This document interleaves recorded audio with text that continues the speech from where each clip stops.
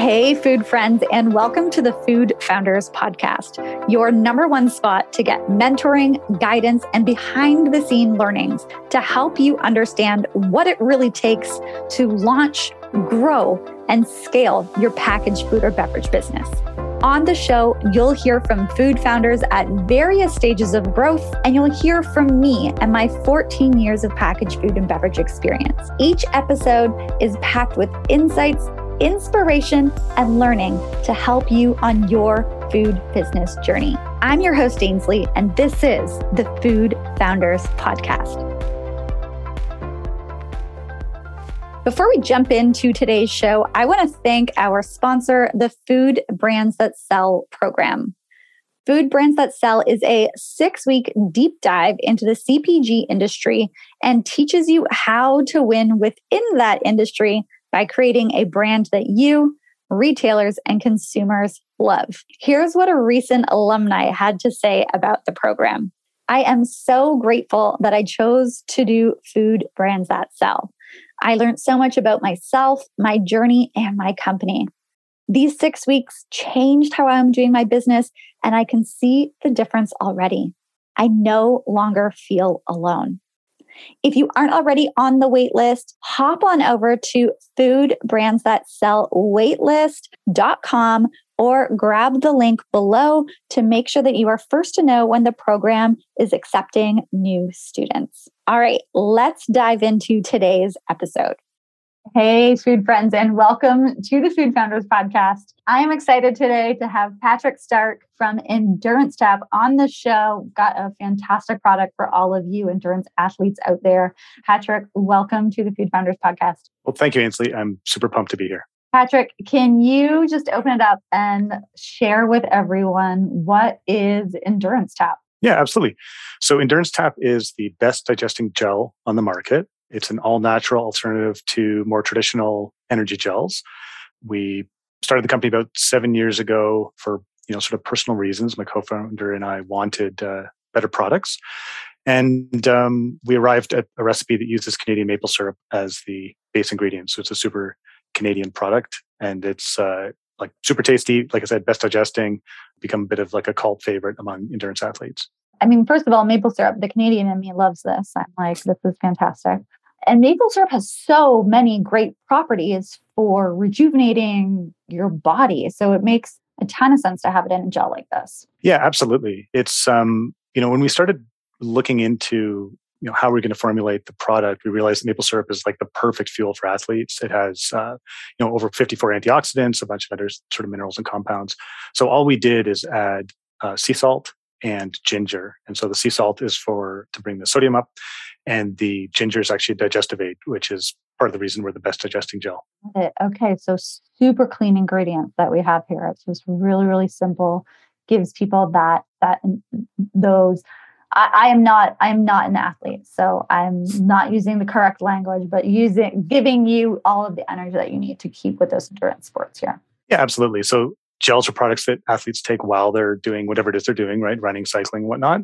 And it's sort of a quick hit of energy. So all the products on the market are some sort of sugar. So it really comes down to like, do you want to be taking maltodextrin while you're exercising and trying to lead a healthy life, or do you want to take a natural product like maple syrup? That makes so much sense. Okay, so I'm assuming that there might be some production issues in the fact that we're using all natural pieces here. How have you guys managed the production of this, knowing that we are using all natural ingredients for something like this compared to some of the competitors out there who are using words that we can't pronounce to put in our body and fuel endurance sport? Doesn't really make sense to me, but. Yeah, I mean, excellent question, excellent point. That's sort of what we're all about, is ingredients you can pronounce versus ingredients you can't. And obviously it means we don't have preservatives or any of those sorts of things in our product. So my co-founder, Matt, and I, neither of us have a food background. When we started the company, it started with a lot of Googling and talking to people and trying to figure it out. Now, luckily in Canada, there's this whole sort of infrastructure of maple syrup providers and products, and there's best practices on how to create maple products. And so we had some guidance in that direction in terms of creating a shelf-stable, safe product. But it was really just, us researching it, figuring it out ourselves. And then, as you alluded to, the packaging, which is super important, right? Because people are taking it with them while they're running. So it can't be any sort of traditional, normal package.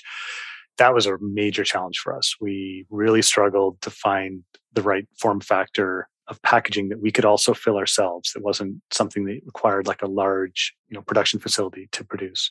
How long did it take you guys to find like the package that you feel confident with going into market? And has it changed along the way as well? Yeah. So we started the business 7 years ago, and how long did it take until we were like fully confident in our packaging? I'd say about 6.5 years. Yeah.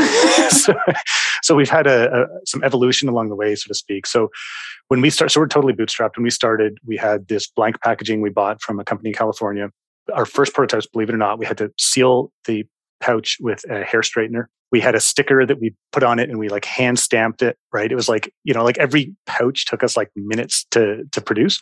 So that's where it started. And then we moved to contract manufacturer for the empty packaging overseas. We started to have a lot of quality issues with that. We moved to a North American partner, Cheerpack, who's like a premier spout pouch manufacturer. They do all the baby foods and whatnot. Super high quality product. So that was great. The issue was that we couldn't find co-packers that we could work with that didn't require like giant MOQs. Like totally, like we'd be like, oh, that's like 5 years supply for us. So we just this past year moved into a form fill seal pouch, which is like a little tear top pouch, which is actually like a lot more common in this industry. 70% less plastic, super important to us. It's a fantastic pouch. It has a little feature to keep the top on when you tear it so people don't litter. Probably one of the smallest form factors on the market. And we're working with a co-packer now, which is like a complete game changer. That's amazing. I mean, quite the evolution of going through it all. And like, yeah, I mean, you got to start with just, you guys knew that you had a great product and you wanted to like get it out there, and you're going to put it however you can and then evolve it over time, which makes so much sense. Yeah, absolutely. I think it was just like get it going at the beginning. And then, I mean, we've learned endlessly since then. And so, I mean, you and your co-founder are both endurance athletes, correct? Correct. So you're both endurance athletes. How did you use that community that you were already a part of to help get the word out about the product and help get feedback about it? I would imagine that's a great little advantage that you have, right there, that you are very much a consumer and the community is pretty tight. Yeah, absolutely. So Matt and I, my co-founder Matt, we're actually high school buddies. So we've known each other for a long time. We both sort of came into running at the same time, but separately. And when I came up with the idea for Endurance Tap, he's the first person I thought of to call and say, like, hey, dude, like, I think this is something interesting. So what we did once we came up with the formula and doing that, we sort of expanded out until we kept adding things until we had the realization, why don't we take out everything we can take out and still have the product we need? So we sort of like went with the most minimal possible formula, which is where we ended up. So we made these little sample pouches, and through a sort of connection of ours, we went into Blacktoe Running, which is a fantastic running store in Toronto, and sampled them to one of their marathon training groups on a weekend. And we all took them all out to brunch afterwards and had a sort of a chat and also just a formal little survey that they filled out. And it like blew our mind how much people love the product. So, I mean, Matt and I liked it, but like, well, we came up with it. Of course, we're going to like it, right? It's our baby. But we took it to Blacktoe. The runners used it, and people were like, I'm not kidding. They were like, I will pay you $10 a pouch. This is the only thing I've ever been able to stomach without having issues. And I'm training for my first marathon, and this is going to like, change my life type thing. And we're like, okay, there's something here. It was such a validation point for us, and we need to sort of like push it from here. That is huge validation right there, for sure. Because I mean, yeah, I think those gels are not the greatest for people. I mean, you're an endurance athlete. A lot of people, like, there are means to an end and you have to do it.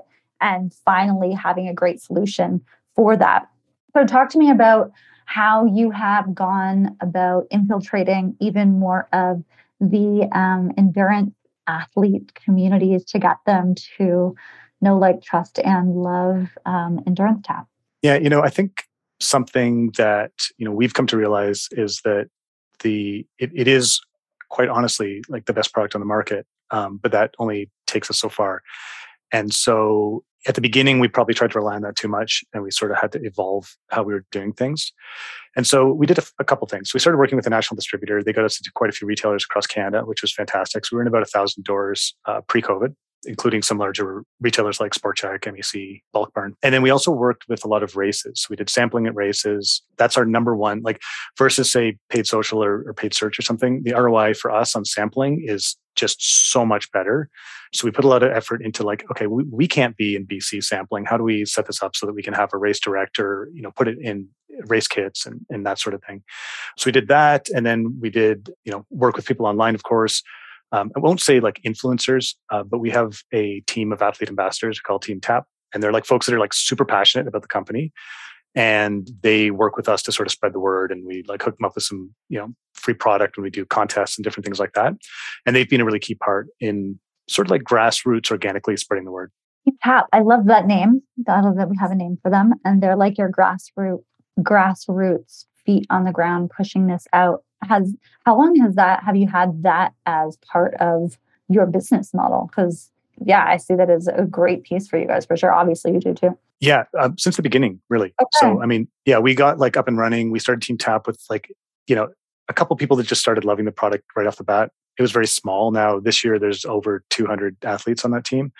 So it's grown, but we've actually had it since the beginning. It's sort of ebb and flowed in how we manage it. And this year, for the first time, we have 2 community leaders, which is great from the team that are sort of like leading up contests and sort of they're super engaged in social and whatnot. And so we're pretty excited to see how this year goes with that group. Makes so much sense for your community for sure. Yeah, absolutely. And talk to me about how you and Matt manage running a business together. I mean, childhood friends. I guess we could say high school, like childhood friends. Yeah, it's childhood. How has it been running a business with a co-founder, with a friend? How has that worked for you guys? So I think both of us would say the same thing, which is we would never have made it this far if we hadn't been working together. It's so hard, pushing a company along like this. And until last spring, it was actually a side hustle for the two of us. We both had fairly demanding full-time jobs. So it was, like evenings and weekends and all this sort of thing. So it's been, for me, one of the highlights of Endurance Tap has actually been the working relationship with Matt's been fantastic. We both bring different skills to the table. My background's in industrial design engineering, and his background's actually in sort of like content marketing and agency side stuff. So the combination of my sort of operational and product background with his marketing and branding background is a good fit. And we fundamentally, I think, agree on overarching principles, but we sort of check each other on things, which is important. There's no point in having a partner if you agree on everything. So, we work really well in that way. Those are very much complementary skills. Like, that's awesome for you guys, for sure. Yeah. And so you mentioned this was a side business for a couple of years up until recently. How did you manage that? And then also, at what point did you guys realize that, okay, maybe this can be more of a full-time thing now versus the side business? So there's a couple answers to that question. So I think in terms of managing it, it got really hard, right? It got harder and harder as the company grew. So I don't have necessarily like, I use this special time management technique and I slice my day up and I'm like, whatever. No, it's just like come home from work, walk the dog, make dinner, and then sit down in front of the computer and keep working. So it's really just like a grind, right? Like really that's how we got through it, which I don't really like to like glorify. Like it was hard. I don't think it's necessarily the best way to do things, but that's how we did it. And in terms of jumping into it full time, like I like to reference this cartoon I saw where there's these 2 guys pulling this cart and it has square wheels. And then there's someone standing behind them with like a round wheel trying to show it to them. And they're saying like, no, we don't have time. Like we're busy. Right. And so that was the way it was with Matt and I. It was like putting out fires, not putting in, like, ironically, in our day jobs, we'd be putting in systems and processes and managing teams and whatnot. And then, with the side hustle, it would just be like Band-Aid solution, put out fire, Band-Aid solution, put out fire. So it got to the point where it's like, okay, this is getting really hard to manage. We're scaling to the point where we need to have this thing organized like in a better way. And that's going to take some full-time effort. And so that was the sort of catalyst for me to jump into it. How did you feel with that from like, was it a difficult piece to do from like a mental piece in terms of like, okay, I'm going all in from this on a full-time basis? Were you scared? Were you like, no, this feels 100% right? What was the mindset shift there? So, there was definitely some concern about it. I knew it was the right thing to do, but there was definitely like some element of risk, right? I'm sort of like leaving a bit of a safety net. But at the same time, I always think that people misunderstand risk a lot. And having a full-time job with a paycheck doesn't mean that when you go into work on Monday, you're not going to get laid off or who knows what, right?